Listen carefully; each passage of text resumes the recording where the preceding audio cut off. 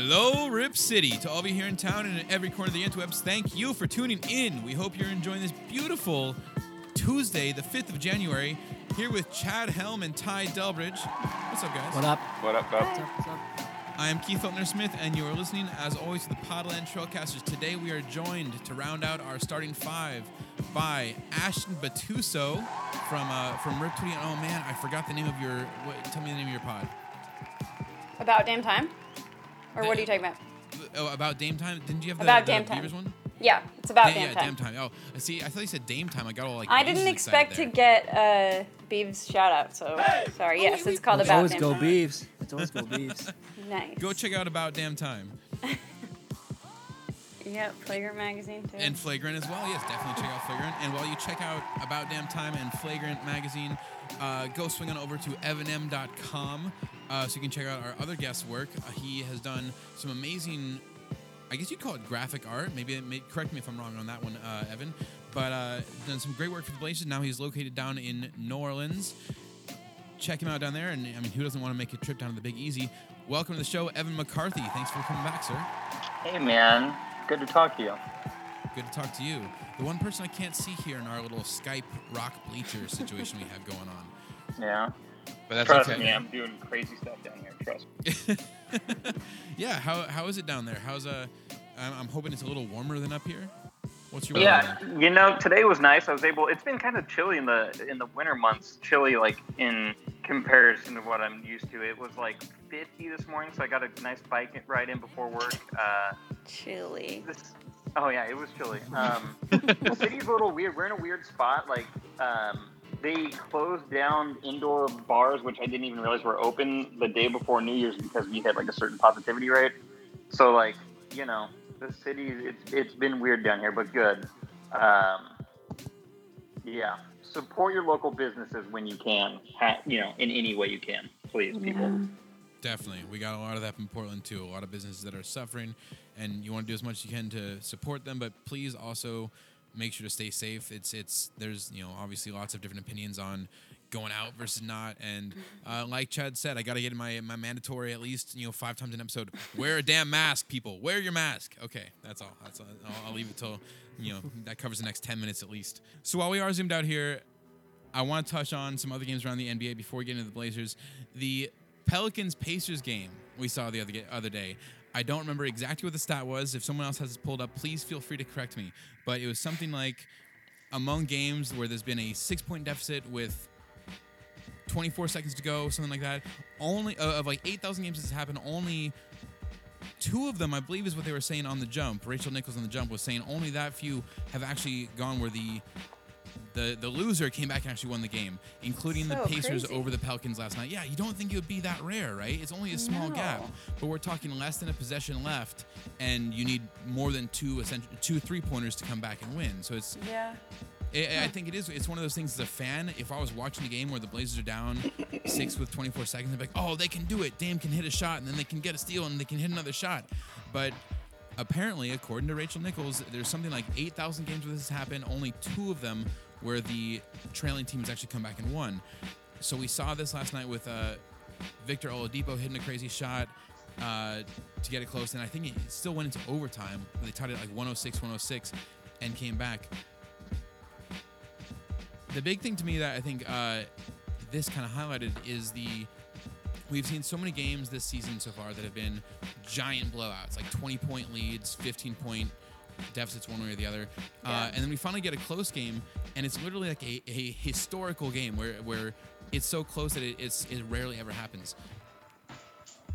What do you guys attribute this to? Is there something in the air as far as the NBA coming back off the bubble? Is this just about teams not having the offseason to kind of get ready so no one's really polished, so you have more kind of the variance? Why are we seeing so many crazy games, whether it's the blowouts or this kind of crazy historic 6-point comeback, which again, it's weird to think of that being historic, but it is, I swear. I'm not crazy about this. I'm not going to question Rachel Nichols, so I believe you. There we go. Good sources. I mean, I'm kind of rolling with the first month is almost basically like preseason still. Like, yeah, it counts and it is regular season, but I think for these teams, they're still trying to get back in shape. I think these teams are still trying to bring in new players.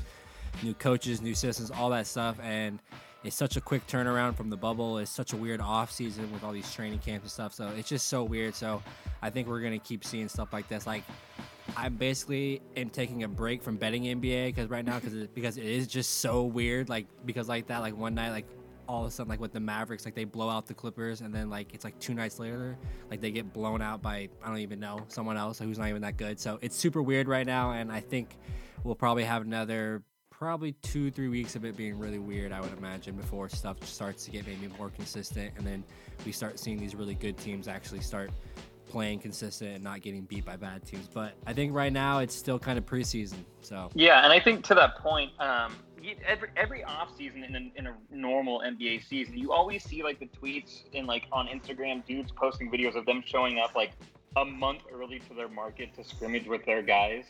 So like even the practice and training camp is already well before the season starts, and they're showing up like a month before that. And then in this case, I mean, correct me if I'm wrong, but I think the Blazers had like 3 practices before preseason started, and then like you got to count the preseason games as practice. So like they just when you're installing 2 new starters in Robert Covington and Derek Jones Jr. for the Blazers in particular, it's gonna take time, and like they're learning in real time, and that's why you'll see games where we get blown out by 20.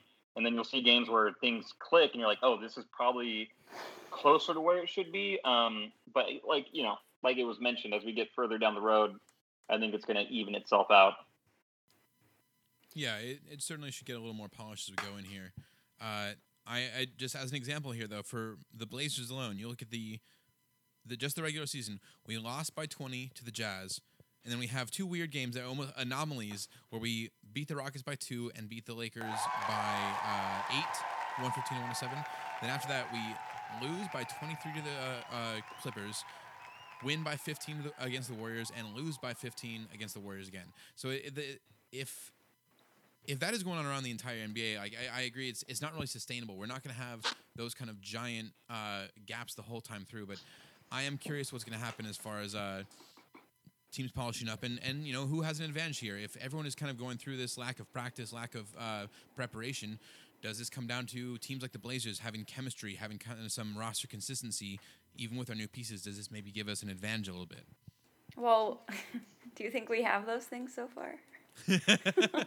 On paper, we do. We have a lot of roster coming back. We have chemistry. We don't have defense, but... Yeah, I don't know what it is. Evan, what were you going to say?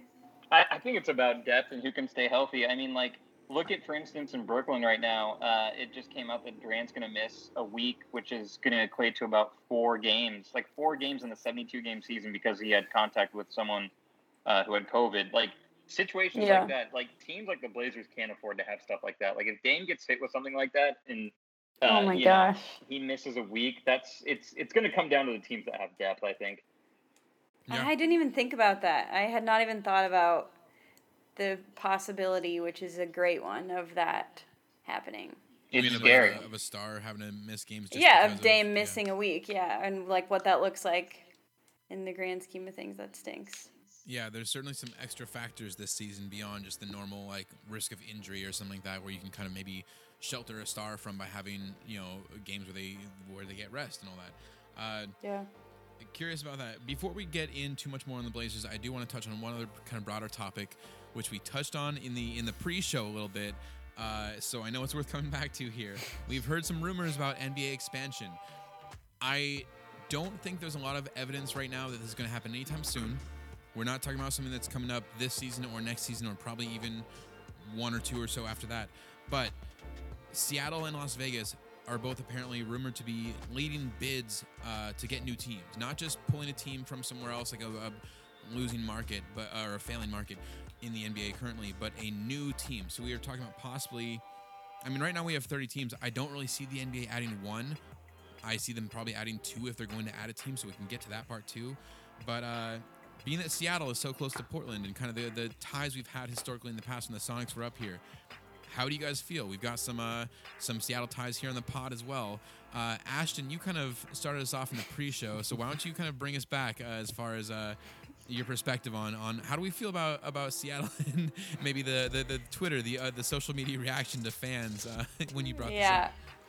Yeah, people are mad at me. I think it would be fine to have the Sonics back. That would be something that, if it happened, I'd be like, okay, that is a thing that happened, factually. A lot of Blazers fans would be like over the moon about it, which is also fine. I just pointed out on Twitter that Blazers fans have a tendency to be very extreme about like a random thing, and this feels like that random thing. And my perspective is like the rivalry that they think exists probably wouldn't be true in the NBA that we know today, because rivalries in the NBA today are based off of who's fighting on Twitter or, you know, who talks shit in an interview or whatever the thing is. They're not like, oh, this team's 3 hours away, so Dame's going to play a lot harder now. Like, I just don't see that for us. And, you know, it's fine if everyone's excited. That's cool. I'm down, whatever. But I was merely pointing out Blazers fans can be a little extreme. And also the hypocrisy of wanting a team in Seattle but hating the team, but wanting them because you hate them. But once they come, you're going to hate them. Like, there's lots of elements here that confuse me. But your point being just that there's a lot of Blazer fans maybe that are wanting a rivalry. They're looking to have someone to kind of like, you know, spar with and beat up on because we feel lonely here, maybe a little bit in the Pacific Northwest. It's as a puppy owner who I frequently reference. I feel like it's kind of like that little dog thing where this little pup that we have constantly wants to beat up on the old 11 or 12-year-old pug on the other side of the room. And we have to constantly be reminding him, like, no, you cannot do this. You can't just he can't keep up with you. We can't kind of play that game. And it does kind of feel a little bit like you bring a new team in here. There's not some instant, you're not going to bring back all the old Sonics history, I guess, that we have. Yeah, it's not going to be the same team. Like, I acknowledge that Gary Payton is very cool because go Beavs, but Gary Payton's not going to be on the Sonics, and I don't know if everyone knows that or not. But the other side that I want to bring up, though, Ashton, what do you think about, you mentioned the Beavs. There's a natural rivalry between the Ducks and the Beavers. Do you think that's not because of the regional proximity? No, I mean, it is because we've played each other for such a long time because of that proximity, because in the turn of the century, you played people that were that close, right? So that's like definitely founded in history, absolutely. This rivalry, I mean, it would be like an easy rivalry. I think the fans would be able to partake. I don't hate the Ducks because they're 30 minutes away, 40 minutes away. I hate them because they're insufferable. No, I would have to say that the fans are insufferable, not the Ducks. That's why I hate... The Ducks are fine. It's the fans that really are insufferable. No, both. It's both. It's both. No, it's both. I would not. I don't. Like, I would go to your point. I think that Dame could make it an easy rivalry, depending upon who they have. That could be an easy thing, and then the fans would get on board. They already have the, I don't know what they call the cup, and it's gonna get me roasted, I'm sure. But you know, like with the Timbers, Vancouver, and Seattle, they have their own little special little thing that the fans have made up. Yeah. So Cascadia Cup. Yeah, there you go. See, I'm so bad with names in general. So you're lucky I remember Keith, but. Yeah, so I mean, I think that it would be an easy rivalry, and I think that Dame could make it one if he wanted to make it more fun for everybody. But that would just be for entertainment value. It wouldn't be. I mean, it would depend. Like if they got Paul George, that's a real rivalry all of a sudden. I mean, yeah, and then we're talking. Well, I think that's the point. Is that to Ashton's point earlier too? Rivalries don't really exist so much geographically anymore, as much as did your star player burn you? Did Kevin Durant leave to go to Golden State and you're OKC? And you're like, cool, well, now we have a rivalry for the time being because you screwed us over and, you know, we weren't good enough for you, so now we are a rivalry. Yeah, but I guess, Evan, you and I are pretty anti-Seattle, so I don't know. Maybe there is something. I also agree that Portlanders in general get really psyched up about some really weird topics. So yeah, it does. That was just my greater point. Yeah, I can totally understand that point. I would like to call it to the loyalist of us that we're like, we just want those people to have their team back, because if we had our team ripped away, we would want someone to advocate for us. Yeah. Yeah, there we go. That's a very nice honorable. Okay, but I also want to say just quickly one more time again, they already have 67 professional teams and they don't need another one. We have like 2. Like I don't feel bad for them. I'm sorry. So hold on, are you advocating for Portland to get another team? Dude, I don't know. I'm just being mean. I don't know. No, and I think to the point that Portland could create a rivalry. I mean, especially with Blazer Twitter, like the team will post a picture of a new jersey, like a new uniform, and like for 3 days straight, it like conversation devolves into like, I'll fucking kill you and your family if you don't agree with me on the color of this uniform. Mm-hmm. So like, yeah, if they put a team in Seattle, I'm sure that they'd be able to create this rivalry. That's true. We're not saying that's like a healthy thing, though, right? Yeah. I'm not saying it's unhealthy, but okay, let me ask you this though: if we did have a team back in Seattle, since we're saying it's less about the region and it's more about who you put on that team, who are we putting on that team to make this a rivalry? Like, obviously, I feel like an easy nomination at point guard, Patrick Beverley. If Clippers had to drop him and he goes up to Seattle, that is an easy rivalry for Dame to get fired up about. I don't want to give him anything. I'm like done hating Patrick Beverley because he wants it so badly, and I'm just not going to give it to him. I think someone like Donovan Mitchell, I think that could be something. Rudy Gobert. Yeah. And the old Russell Westbrook up there now that he's all done with his career, sending him back up to Seattle to finish it off. I don't think I can handle that. That might be perfect. Yeah, me and Evan are his biggest fans. I love Russell Westbrook and everything about him. Yeah, I think the Jazz players. Evan, I couldn't hear you on that. Did you say you love Russ? I love Russell Westbrook and everything about him. I do I too. love Russell Westbrook. Me and Evan are the only two people that love Russ. I share the same birthday with him, so I like him. November. Wait, I know it actually. It's November 12th. Is that right? Yep, there you go. Yes. Now you know my birthday. I know it because he's a Scorpio, incredible. and yeah. Ashton, I don't know if you get this. It's funny because I tell people I love Russell Westbrook. I love watching him play because I find him entertaining. It's always funny when, like, his team doesn't succeed. People hit me up on Twitter, and I'm like, oh, no, you're confused. I don't give a shit if he wins or not. I enjoy watching him play basketball. Yes. I consider basketball a form of entertainment, and I find watching him playing entertaining. That's what Yeah. Okay. I agree with definitely that. agree. I'm better with that now. I was worried it was more of the thing where you're actually like fanning for I mean, she knows his birthday. That's a little bit more than what Evan just It's said. only because Ashton, yeah, we gotta talk. And that's I don't know other players. I don't there even know might be a Dame's birthday, poster that we actually. can't see up in the room right now. No, Yeah, I have a take those Dame back on. poster and a Beeves and a Nova poster, and that's it. There's no Russ. Although I think, I do have some Russ ESPN magazines on this dresser. I right agree here, with actually. everything, though. I enjoy watching Russell Westbrook play basketball, and if he's on TV, I watch any team he'll be on. I'll probably watch that game. He's an Yeah. athletic player. Athletic players are always fun to watch. He's a star player, obviously, and he's also a dramatic player. These are all things that are good for TV highlights. I'm not arguing any of that. I would never root for him on my team. I would never want That's him fair. anywhere near Yeah, he's my probably the team closest or thing as- to AI the NBA has right now. Yes, no? As far as a guy who Ooh, throws his body on the interesting. line, Interesting. goes down the middle still, like smaller guy. I think that AI was more respected in his playing time. Like I agree, 100% agree. 100% agree. I think AI was made a team better as well. I mean, he took someone to the championship, right?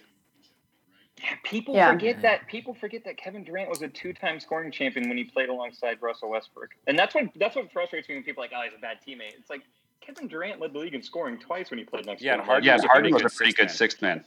Oh boy. Well, okay. One- If, one- if, if, Oh, God. oh, you said the H word. If there's one person who's a bad teammate, it's Harden, it's not Westbrook. Like, so all ire that I used to maybe have for Westbrook, that is so easily focused on the rival beard down there right now. So I'm not even worried about Westbrook at this point. But listen, we've talked enough around the NBA. Let's zoom in a little bit on the Blazers themselves. We had let's see, last pod we talked about everything through the Lakers game, the first three there, some interesting outcomes after our expectations, and that has not changed so far. The next game up we had was the Clippers. We can also maybe just act like this one didn't really happen. It wasn't that much fun to watch. My optimistic side is just saying, look, we got one in LA. We beat the Lakers. Don't get greedy. We were never going to go down there and sweep the Lakers and the Clippers at the same time, or back to back, whatever you want to say. That being said, does anyone have any thoughts on this game, or should we just roll forward? Yeah, they got their ass beat by 50 a few days before that, so like I'm not. Yeah, nothing's real. Okay, I like that. Nothing's real is also. If you want to freak out about the Blazers losing like that to the Clippers, then their fans should be like hyped. You should have seen Keith freaking out losing to the Warriors. We'll get to that one. That was Kai. just we will get there. frustrating. That was just. I was more frustrated at us losing to the Clippers this way, just because I thought we should have showed up better. It was our first game against them. That's like a rivalry based on what everything that happened in the bubble. Like I feel like that should be the one, like they should be showing up for. So yeah, that definitely makes sense. Yeah. We've been talking about this whole Sonics thing, and if we were trying to make a rivalry out of that, I've heard a lot of talk right now that either the Clippers or the Nuggets would be the biggest Blazers rival currently in the NBA as far as, Denver Nuggets being a division rival. We've had some tough games with them, obviously going toward the Western semifinals a couple of years ago. Clippers with Patrick Beverley and Paul George, the kind of personal stuff like you guys touched on earlier, making more of a rivalry itself. Where do you land on that? Do you say Clippers or Nuggets as far as who is the bigger Blazers rival currently? Evan got in several fights with lots of Nuggets fans those couple years. We met up for a game actually during that series. Sorry. Before that game, a playoff. Yeah. So Evan might say the Nuggets, but I think the Clippers. I don't think there's really anything actually. I don't think there's any. I think there has to be bad blood for it to be a rivalry. I don't think it can just be like good games and playing each other tough. That's not enough for me. I want almost fighting Jazz rivalry. So I'd say the Clippers are closer because of the Cancun and the laughing and all the bullshit they like to do. The histrionics they're all about. That's my take. I have to go against that. But I agree with it on... it's two categories. One is basketball rivalry, and the other is social media off basketball rivalry. Yeah. So, like, the beef with... like Paul George and Patrick Beverley is because they're a bunch of clowns, and that's how they act on the sidelines and take advantage of any moment they can of Dame missing a shot, and they don't get very many of those opportunities. So they have to take advantage of them, and they go a little too far. But Dame shoots back, and he's good at it, and it makes for fun. But I have to say, like, in a 7-game series, it's going to happen on a more regular basis because the Clippers are not going to be this team for very long, right? This is a year or two experiment, and then it's going to get broken up. But Denver actually has something that is probably going to be, like, rivaling the Blazers for that top spot. The Lakers are probably going to lose some of their players as well. So this will be the consistent team, I think. Also, it lends to the big men battling down low. And when you get those guys in the playoffs battling for a 7-game series, that kind of stuff just starts to happen. So I would say on court, I think Denver for a longer period of time is going to be a team that is always like a team we worry about. Yeah, that's fair. But by that same definition, you could throw Utah in there too because they just locked up Gobert. Yeah. Donovan Mitchell's not going anywhere anytime soon. And the Jazz and Blazers have always had kind of that built-in rivalry, probably more so than. I know Denver more recently, like you mentioned with the playoff, but I think the average fan would say that we have probably more of a rivalry long term with the Jazz. Yeah. Yeah, I wouldn't necessarily disagree with that either. I'm a little curious what's going to happen with the Jazz as far as Mitchell and Gobert. I feel like things have been kind of smoothed over a little bit. I don't know. Some of the stuff we saw over the summer around kind of the when everything first came out with COVID and the isolation at first, Donovan Mitchell was pissed. I don't know if that goes away entirely, and I do get that they are locked up now. But I'm curious if a season goes bad for them or if it starts to kind of go south, like what comes out. We'll see. That's only fun if it ends up actually happening and not it's too far off to really tell. Let's get back towards the Blazers games, though. We touched on the Clippers there. Forget that one. Didn't really matter that much. Didn't happen. But we had a back-to-back in the Bay with the Warriors. We won the first game, and the second one we were kind of screwed by the refs as well as by Steph Curry going off for his personal best, 62 points, as well as lots of diving on the floor, flying away airplanes, shimmying, showboating, the rest of it. I'm a fan of Curry, man. He is an undeniable talent, and it's good to see him back on top. His shots are incredible. I could do without some of the extra. Dude, when people just choose to hate Russell Westbrook and like Steph Curry, it's of course the talent level is completely different, but Steph Curry has gone under the radar as this nice guy his whole career somehow, and he's true. The absolute most cocky guy, and I don't know how he does it. And he's kind of a douche. I guess that's true. Or he's not a douche. and he just does that stuff, and everyone like in real life he's a nice guy, and so like it's just it's fun. Yeah, but Russ is a nice guy in real life. I'm just saying the person he's presenting on the court. You know, you can. I will say one of the douchiest things I've ever seen on a basketball court was when he did that like dribble step back 3 and the refs called travel on him, and he flashed James Harden's jersey number to say James Harden does this all the time and you don't call travel on him, and they weren't even playing the Rockets. He just like flashed and it's like, dude, you are such a dork. You are a dork. Cannot stand. He's the corniest person in the NBA, I think, by far. Yeah, and like, you know, he's great, and I don't want to take away any of, you know, anything that he's earned, and he's lovely, and it's really annoying to watch him because he's so good. But yeah, it's always interesting to me that he just gets away with that, and he'll never have to face anything for that. Yeah, I'm not annoyed by how good he is. He's undeniably good.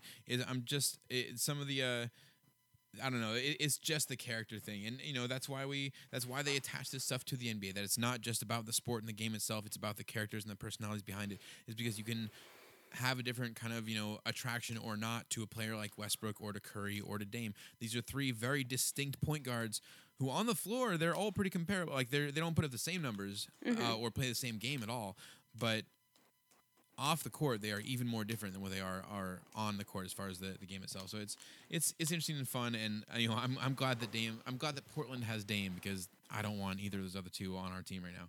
Is there anything to like the conversation around the NBA who the best point guard is, and maybe Dame taking over that role? Is it? I mean, I hear them talking about that conversation. Is there anything to that as Portland fans? What do you guys think?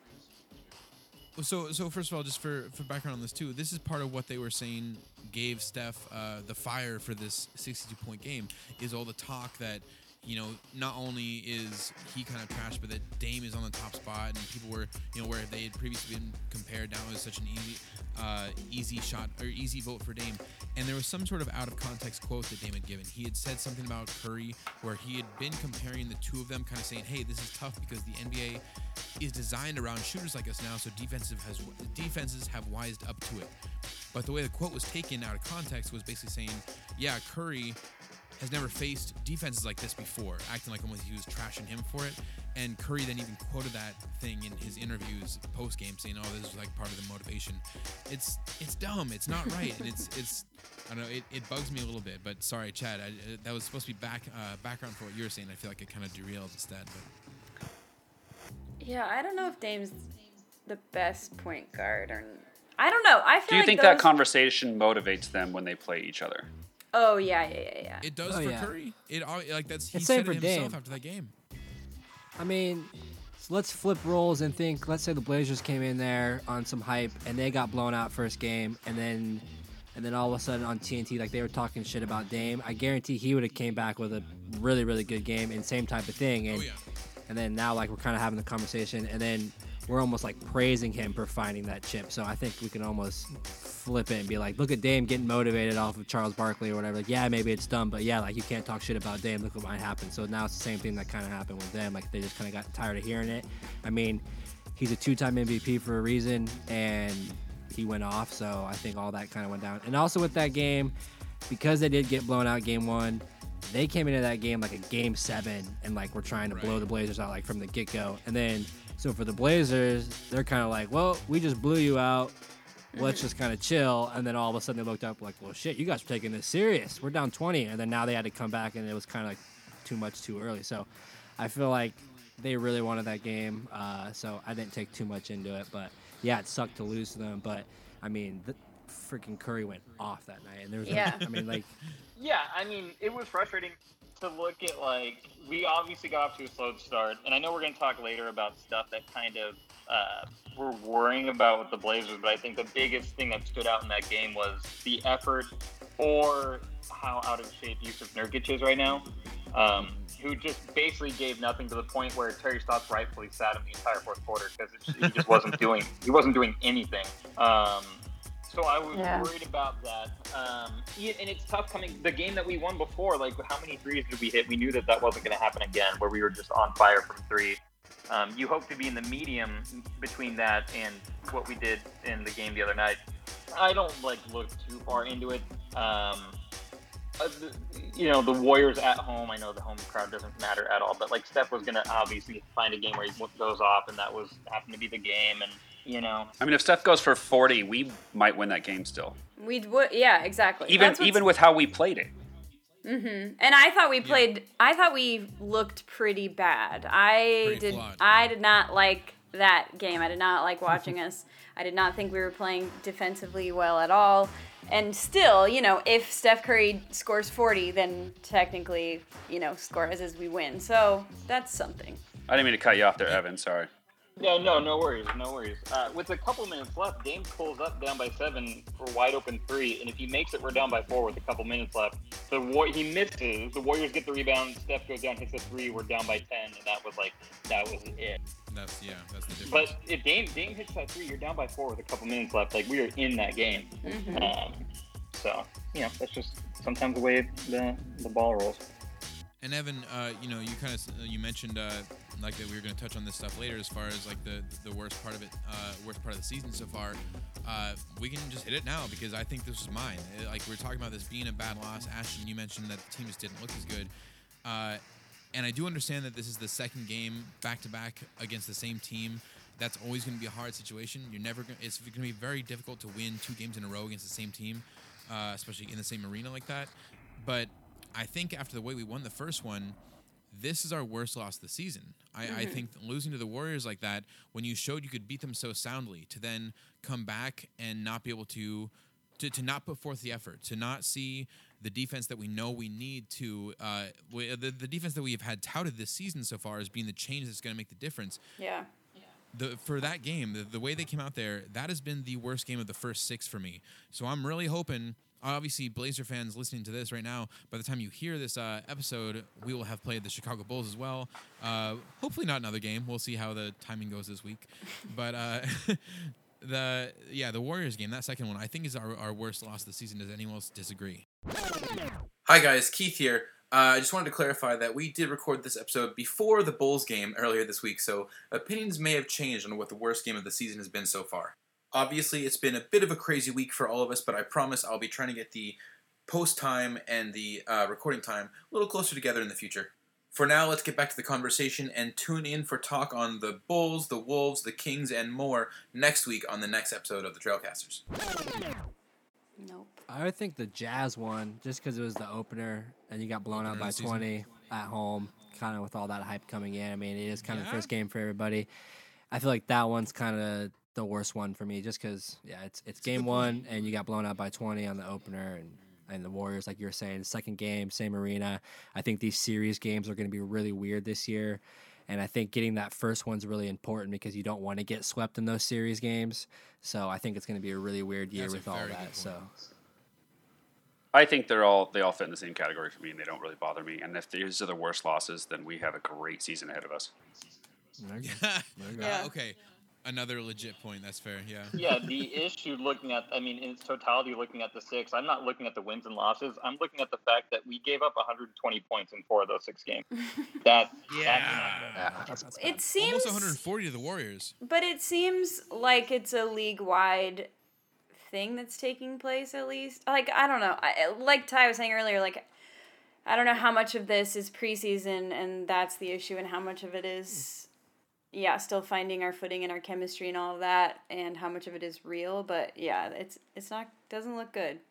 The only game that I feel like bothered me extremely was, and I guess this was the Utah game as well, but in all those other, I guess even in the Golden State game, I felt like there was stretches of effort on defense that showed you when they're flowing and they're going, the defense can really put some stops together and they could really do some good things. And the offense just didn't capitalize on some of those stops. They would have a couple stops in a row, and they have, in my opinion, a lot of times put up bad shots following them. Yeah. I like it when we got it within 9 or 8. It was, and Dame did that pump fake and took one step forward when he could have went to the hoop. A dunk does so much differently things. If he gets a fouled and one, there's just so much more. If he goes and attacks the hoop, a different energy goes about it than him even making that three there. I understand it, but that's the only, and I don't have any other critiques. I think Dame played a great game. I think he's been great all year. I think he's playing great defense. I think they all had their hands up a lot on defense in that Golden State game, and that was promising because I didn't see that at all last year. And Kanter proved something to you, right? Hey, there we go. Okay, mark it. That's we're maybe 30 something minutes in here before Chad brought up Kanter. That's actually pretty good, Chad. Well done, sir. Hey, I had to wait a little bit, but because he did it, he talked for me. He played well. He definitely did. What would he have, like 24? First game was 24. Yeah, 24. Oh, the other night did 24. But back to your point about the defense. Going back to that Rockets game, the reason we won that game was when Derrick Jones Jr. and Robert Covington were like, "Fuck it, I'm picking up Harden full court." And in the second half, because we were gonna lose that game probably, and both of those guys were like, "I'm guarding him full court." Mm-hmm.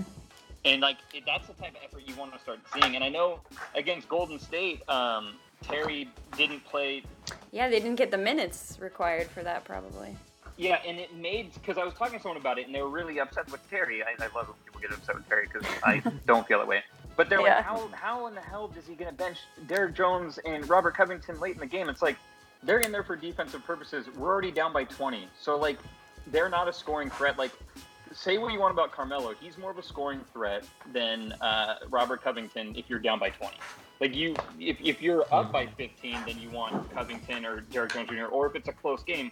But when you're down by 20, those two dudes aren't really scoring threats, and you need to score points to get back in the game. So, you know. Yeah, I would argue that Gary wasn't scoring either, and his defense against Curry was atrocious.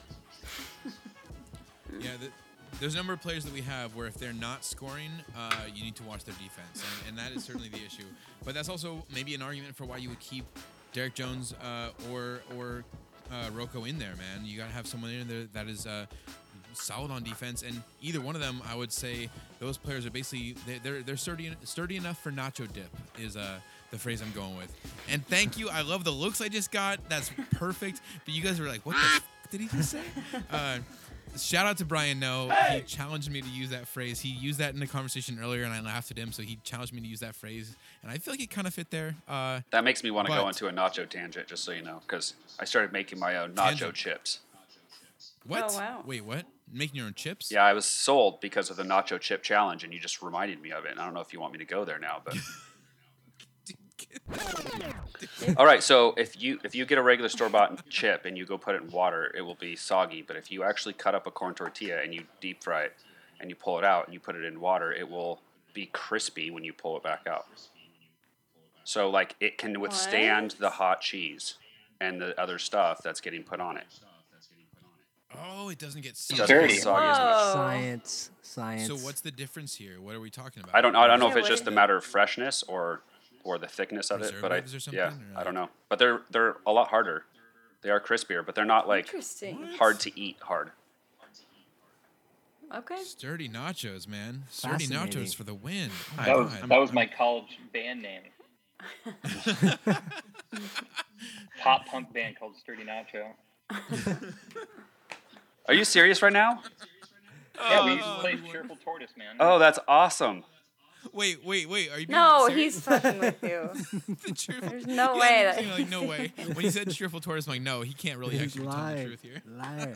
I am sorry. It seemed like a couple things that could be true. Something that they would have on their menu. And I can't see anything, so I tried to go with it. You know? Evan, you're the only one not on camera, man. It's hard to tell. You're just I'm flipping through my Sturdy Nacho LPs. Come on.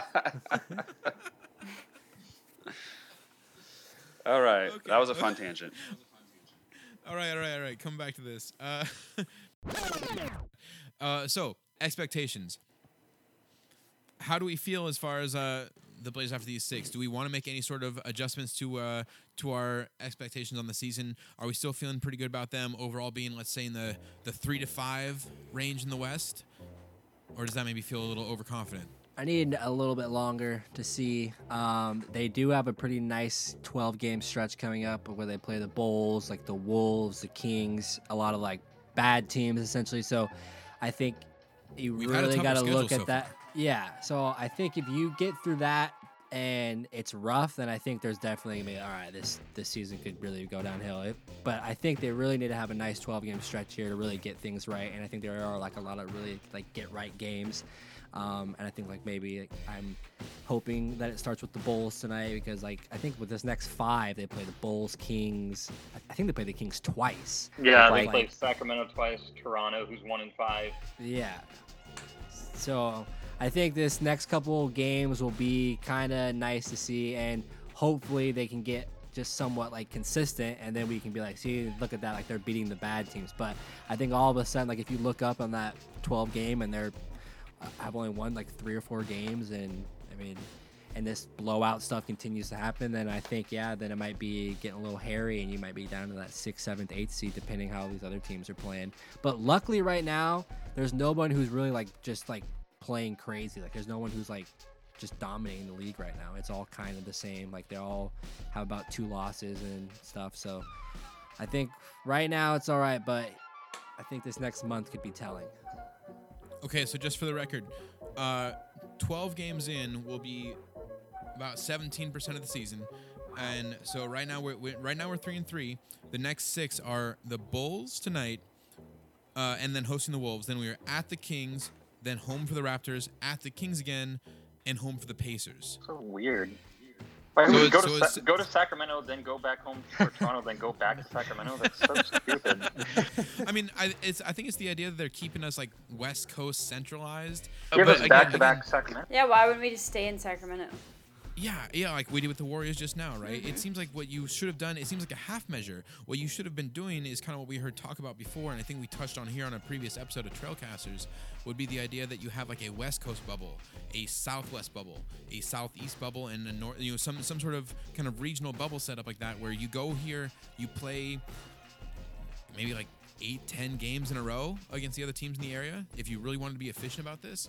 And, there could be problems there. Maybe you. That would actually be shitty for us, though, because we, like what you were asking, should we be worried yet? And what I would say to that is we don't need to worry until, like, the second half of the season, because for some reason that's when we decide to turn things on. So if we played all of the teams, like, if we played the Warriors 8 times in a row at the beginning up front, that might actually f us in the end, because maybe we don't get an easier game later, or, whatever the thing is. Yeah, it could be a little rough, but like it's more similar to a baseball schedule, right? Where they do kind of the series and then they move on to another team. You certainly in the NBA would have an issue where in the beginning of the season, if you have a player injured, and then later in the season they are healthy for you, it's like you want to be playing the tougher teams at least. Maybe later in the season. Mm-hmm. But based on our record, on the other hand, on playing another team back to back, I'm going to go ahead and say I'm happy that Toronto's getting sandwiched in there. Yeah. Also good logic. I like it. Okay. All right. I'll take that. Anyone else on the schedule or roll on here? Well, what's your expectation, Keith? Do you think it's going to stick with that like 3 to 5 seed? You think it's going to go downhill? I'd like to get the man who I have to constantly talk off the cliff. His opinion. Listen, I'm here to ask the questions. I'm just glad I have Chad now to help me out. Now it's 2-on-1 in these text message chains. Yeah, it used to be 1-on-1. The chat the other day. I seriously thought you were going to burn all your Blazer gear. It was so outlandish. Never. But and you were much scarier, less like sober. It sounds like. Wait, what? Like you said, you didn't have any. You didn't have any beers or anything. So I was like, oh my gosh, he's like this when he hasn't been drinking. I'm usually way more irrational when I drink more. That was just a matter of in the moment, man. When you see them losing to the Warriors like that, I still do think that was the worst loss of the season so far. But it is also only 6 games into the season. Can I argue that? Can I argue that real fast? If they have Klay Thompson, do you still think that's the worst loss of the season? You think they're like that bad of a team? No, that changes it significantly. But in the same way, if we had lost to the Rockets earlier, that would have been the worst loss of the season because they had 9. So how does it taking a guy to have his like the best shooter possibly to ever play the game, to have his career night against us not kind of equal out to that same? Because our whole thing was that we beat them in the previous game, and our new thing this season is supposed to be defense. So if we can't shut down that player, if we allow him to have a career best, and carry his team to the win, that's a problem. It's more of a problem if it's later in the season than it is 6 games in. So we'll give him that one for now. We'll come back to that. Like you said, Ty, after 12 games. I think we're gonna rip off like a 6-game winning streak right now. But here's the thing. I'm gonna subject in this with like, I'm curious if Evan feels the same way, because I feel like he kind of gets my defensive vibes here. If we lose games. No, it doesn't bother me at all. It doesn't bother you at all? I mean, it kind of bothers me. No, but here's the thing. When you're losing games, like, you can tell what teams, and this is the thing that's differentiated the Blazers the past few years when we haven't played well versus teams that don't play well. Like, you can see, it's an eye test thing where you can see if teams just give up on the coaching or give up on the other players, and the Blazers don't do that. Mm-hmm. So if effort is being made and we're losing games, I'm fine with that. But, like, when it starts going south, you will be able to see on the floor. You'll be able to see it, that they're not trying as hard. And that's why I was getting nervous with Nurkic, but not because I thought that he was giving up on the team. I just don't think he's in shape. And, like, I don't know if his head's in the right space right now with everything that's been going on with him personally. Yeah. But no, like, if these next 6 games, if after these next 12 games combined with the 6, so it's 18 games, if we were like 10-8, like, I wouldn't be freaking out. Yeah, no, that's fair. I wouldn't be too worried at that point, because again, I do think the Blazers are always going to, they get better across the season. They kind of start slow and pick it up. Hopefully that holds true in this strange season that we're experiencing right now in 2021. So it does bother you, Ashton, that if, like, just losses in general bother you? It doesn't matter how they lose? Yeah, I mean, no, it does matter. I was just kind of joking, like, if, it still kind of sucks a little if we're losing, but. If we lose tonight to Chicago, I actually would worry a little bit, because don't they have like 5 there guys that can't even travel because of COVID stuff? Like, don't they only have like 8 or 9 guys suiting up? Yeah. And they so stink, it's another too. situation like Rockets, but they don't have Harden, so even more reason to we should really not lose this team. I mean, there's moments now, I guess, like, you can just pick and choose these games. Obviously, like, a Bulls loss would be bad, but then all of a sudden, if you lose to the Pacers, that's not as bad as losing to the Bulls. Okay, I guess if we lose all 6 games, right, then I would be like, wait a second. Okay, yeah. This is another level. Well, I think it's like tonight, coming off of, we got beat pretty bad against a Golden State team that we had just beat in, the whole 62-point game. Terry sending a message to Nurk by sitting him the entire fourth quarter. I would, if they come out and look flat tonight, then I think I would be a little worried if they came out and looked flat tonight. So of the next 3 games, we got Bulls, hosting Wolves, and then at Kings. Would we all agree that maybe losing to the Bulls would be the worst? That should be 3-0. Okay, I'm good with that. It's not going to be 3-0. It's not going to be 3-0, but it should be 3-0. That's what I'm saying. Yeah, that's fair. So which would be the worst one to drop? I think tonight. Tonight would be the worst. Agreed. Yeah, I think saying Bulls losing to the Bulls tonight would be the worst case scenario. Wolves have a little more competitive. At Kings, you're on the road. Anyone want to argue for either one of those, or are we all in agreement that tonight would be? We need to win tonight. Man, this is gonna look bad if we lose. If we have lost this game tonight, we're listening to the podcast. I might just have to cut this part. Can I just comment on how much of a mess the Kings are with Bagley the other night asking his dad asking for him to be traded, and then De'Aaron Fox's dad's chiming in and said, "Yeah, go ahead and trade him." Yeah. Oh my gosh. And then Bagley's been playing like terrible. We're 6 games into the season, and one dude's dad is saying that, agreeing with another dude's dad, that his son should be traded. Did they join the big ball company? And then even De'Aaron Fox jumps on too, and what was his line? He's like, Jesus Christ, after he saw like the dads arguing back and forth. or not arguing back, but yeah, like his dad coming on joining the fray or whatever you want to say. And what a bummer. They started off the season pretty well. Like, they look feisty, but now it's just a mess. All right. So we've talked about worries, we've talked about stresses and kind of things that we've been down about so far this season. Let's talk about some good stuff. Carmelo Anthony just passed Tim Duncan on the all-time scoring list. He's now 14th overall. I don't have the chart in front of me. I forgot to have this the little graphic pulled up for who's ahead. He should get in the top 10 this year. I don't remember if Fuller's on the list, but I think based on what he did last year, he scored like 800 points coming in off the couch. He should get the top 10 this year, I would think. So Melo is at 14th with 26,509 points. Dominique Wilkins is up next with 26,668. and Oscar Robertson at 26, 7, 10 above that. So we're talking like that's only Oscar Robertson is only like 200 points ahead of Melo. There's no doubt in my opinion that he'll get the 12th all time this season if he's like part of the rotation. If he's part of the rotation, and how are we feeling about that with all of our wing depth all of a sudden? I was pretty high on Melo, and now all of a sudden I'm kind of like, I don't know if we need Melo, but I don't know if we need him, but I don't think he's going away. I don't think we have so much depth that he's like not gonna he's not gonna slip off to nothing. I hope he's okay with getting less minutes because we'd be better off maybe. Because on that Laker game when he didn't play and we saw more Trent, we saw more Hood, and it kind of just fit more like that rotation. Now with Melo, like you have to put him in because he has to get his now because of everything that's happened with him coming back. So he has to get his. So in a way, is that like throwing things off? I don't know. I just noticed a pattern too. You mentioned Trent there. Trent played against the Lakers and he was out against the Clippers, right? Yeah. He got hurt again in that Laker game. Then he played against the Warriors game 1 and was out game 2. No, he played he played game 2. He played game 2. Yeah, he was out game 1. Oh, I flipped that around. Okay. Well, never mind.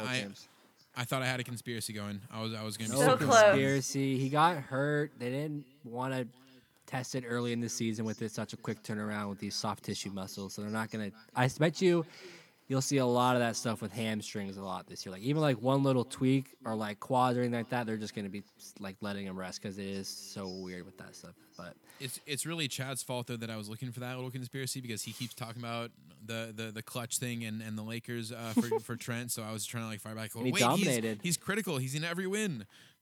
But thoughts on Melo now? Like how are we feeling about him part of the rotation? Like getting 15 to 20 minutes a night. Is 15? That what he's getting? Can we go lower?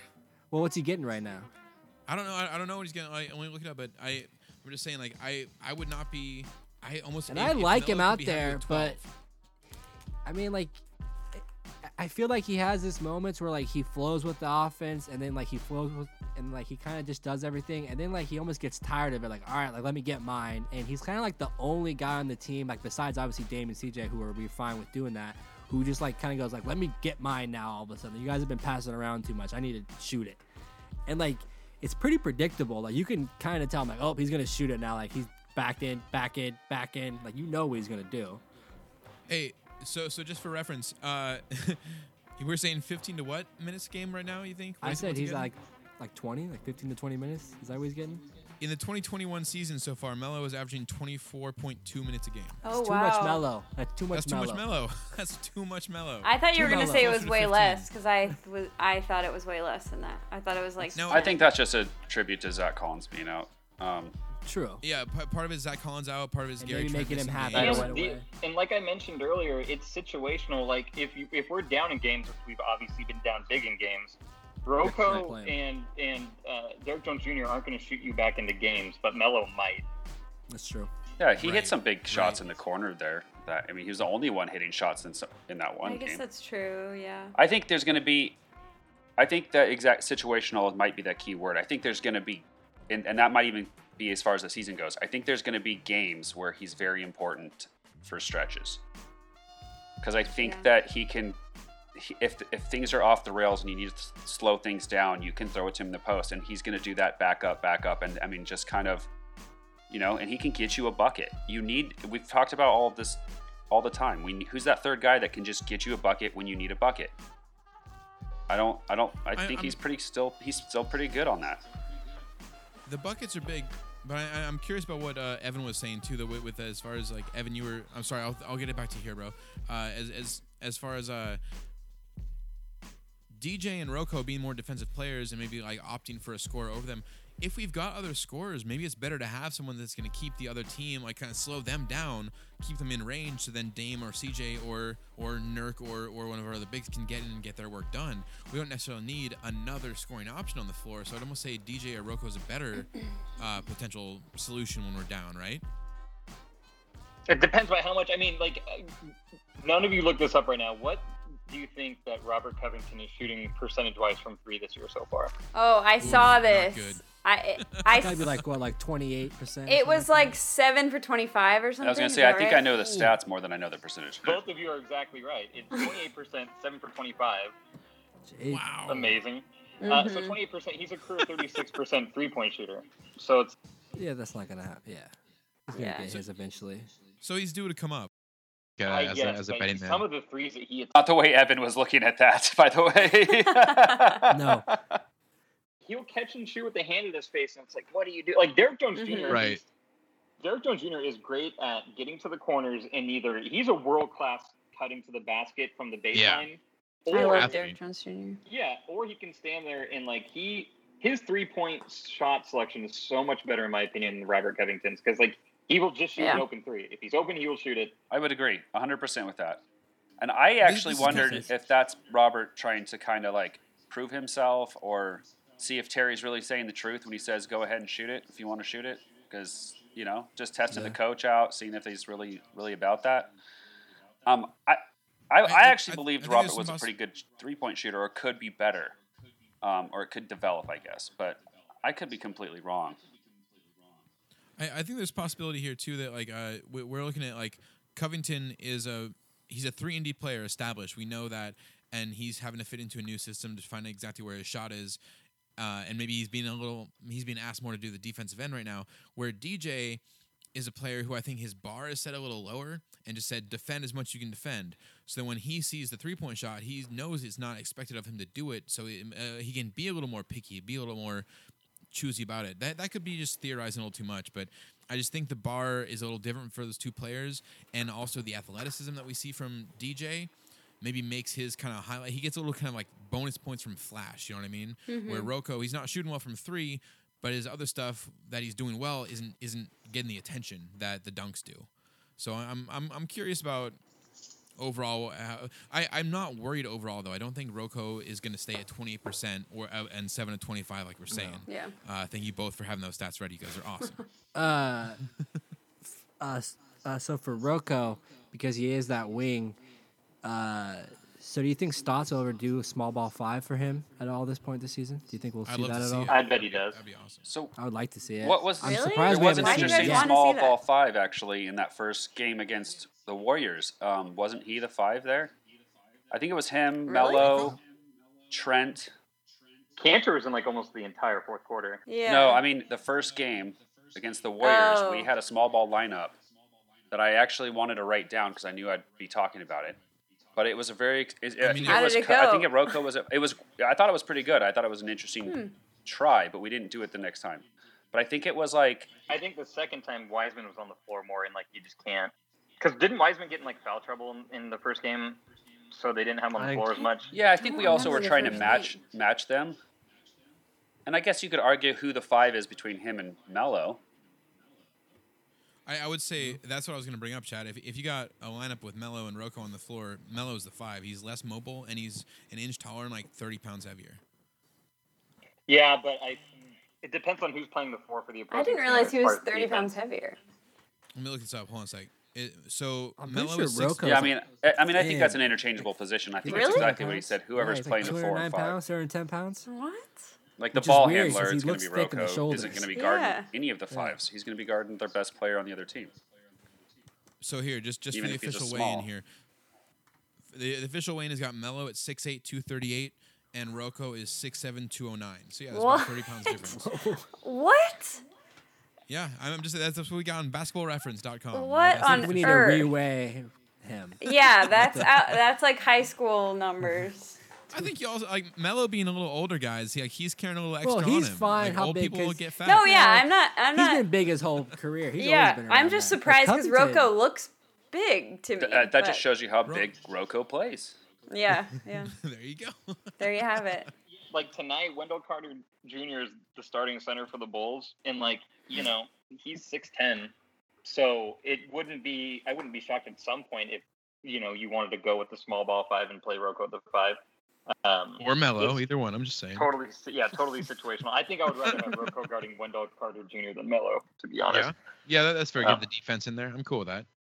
But yeah, I think it's situational for sure. Against if the Warriors are playing Wiseman, or we play a team like the Timberwolves with a healthy Karl Anthony Towns, or teams like the Gobert, Rocco's not going to obviously be guarding them. He had to when he was in Houston, and that sucked for him. But yeah. Yeah. All right, so that was supposed to be a conversation about Melo getting 14th all time on the scoring list, and we changed back to the rotation. That's okay. I'm good with it. Let's talk about Dame, though. Dame hits 15,000 points. Good milestone for him. He's climbing the Blazers charts. When asked about it on interviews, he kind of shrugged it off. He talked about Melo and his scoring list thing, which, again, we shrugged off. And he talked about CJ's hot start. There's also been a lot of discussion about the as far as the Blazers all-time list, will or will not Dame pass Clyde? Dame's answer was pretty much like a flat out. I don't remember what the word was, but like he was just flat out kind of like, yeah, I'll get there. It'll happen. It was not even a concern on it. Does anyone think that this won't happen? Will Dame not end up being the all-time scoring leader for the Blazers after the next season or two or whatever? He definitely will. Yeah, he's getting there. Oh yeah, he's getting there. Yeah.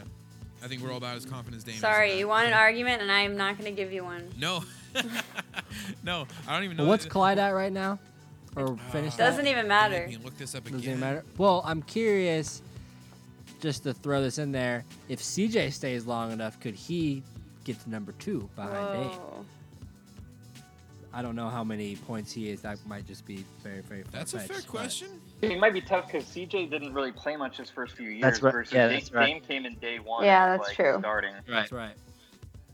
That is correct. But CJ's been cooking this start of this year, which is very good to see. But obviously you'd have to have insane numbers. But that is something. I'll have to see if I can find a scoring list. But CJ can make it up on the back end though, because Clyde didn't finish his career here. Ooh, there you go. All right, so here we go. Scoring leaders. Pull this up. Almost had it. Sorry. I feel like this question and this conversation always just comes down to health and longevity. Yeah, that's true. All right, so here we go. The scoring leaders so far for the Blazers. Damian Lillard is second already at 15,045. Clyde Drexler is at 18,040, so he is just under 3,000 more. Yeah, that's a pretty small gap. How's that? What, in like next year or 2 years? Yeah, it's what guys average around like 15. Oh, I don't know. I don't know how many. I know. I'm really trying to do some math here in my head, but it's not going well. Thousands of points, definitely a year. Maybe 2,000 points. Is that too much a year? Maybe not for a guy like Dame. What's like 20 times 70? 2. I was not good. Maybe like 1,500. So maybe like 1,500. Yeah, if he did 20 a game at 70 games, it's 1,400, right? Yeah. And how many is he behind? 3,000. So 2 years. Probably 2.5 seasons. So last year he scored. Where is his points at? He scored 1,900 points last year, and then in 2018 he scored 2,067 points. So. Okay. Yeah. So make that an average like 2,000 points a year. He'll be there midway through next season. Yeah. So here's the drama you want. The only reason he doesn't pass Clyde is if he gets traded. No, stop. Excuse you. Stop it. That's not. I'm not saying it. Chad, I'm just saying. Chad, come on. In what world? In what world did that ever take place? It's not going to happen, and that's why he's going to do it. I'm just saying. If you wanted someone to argue how it's not going to happen. That's true. Because I don't want to talk about the other thing. That's possible.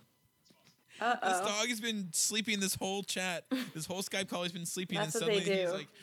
Suddenly he's back here bugging me, like climbing over my shoulder because you had to mention that Dame could get traded, you asshole. What was the other thing you didn't want to mention, Chad? Oh, I was just talking about normal stuff that I mentioned before, health and longevity. Oh, okay. Oh, yeah, okay. Not going to put that out there. Sorry, Ashton. No. No, thank you. I can joke about getting traded because that's never going to happen. Yeah. Well, here's something that will happen.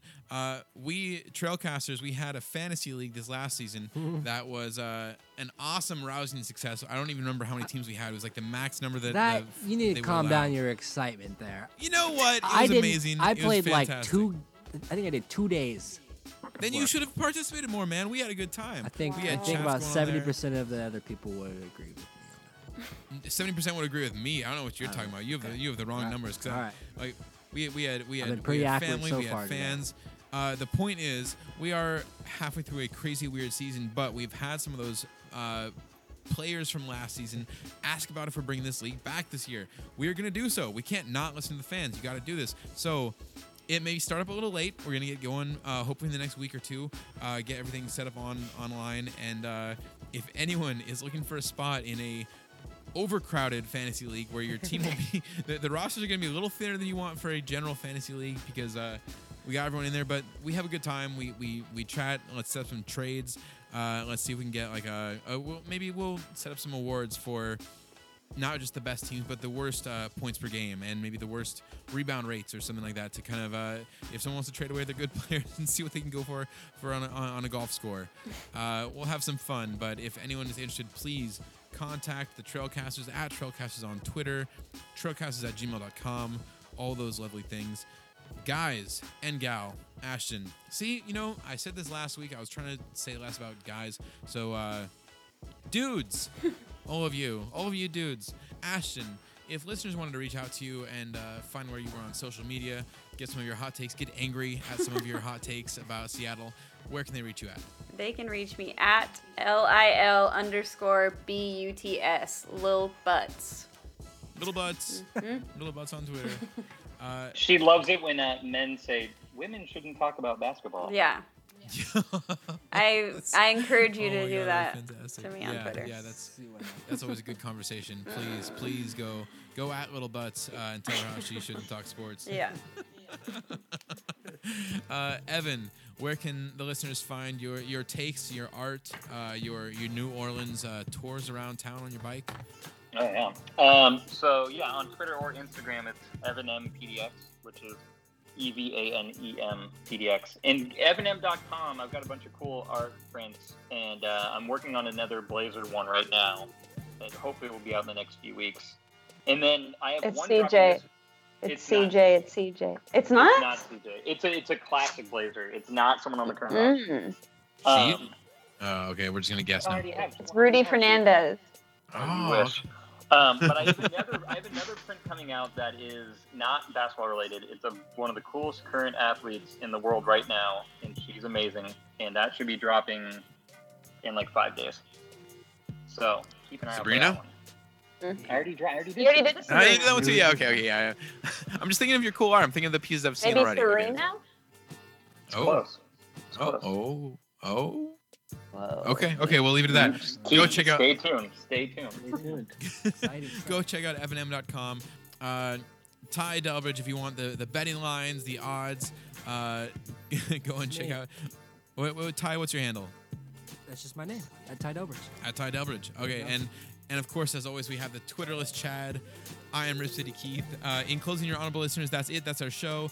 Thank you, Ty. Thank you, Chad. Thank you, Odar, for these fat beats. Thank you to our sponsors, Clearly Speaking. And thank you to Ashton and Evan M. And, of course, as always, thank you to our listeners for a great listening. We hope you enjoy your Blazers, your Rip City basketball, and our latest episode. Thank you again. Thank you again. And please come back next week for the next edition of the Trailcasters. Woo! Tongue-tied. That's fun. We did it.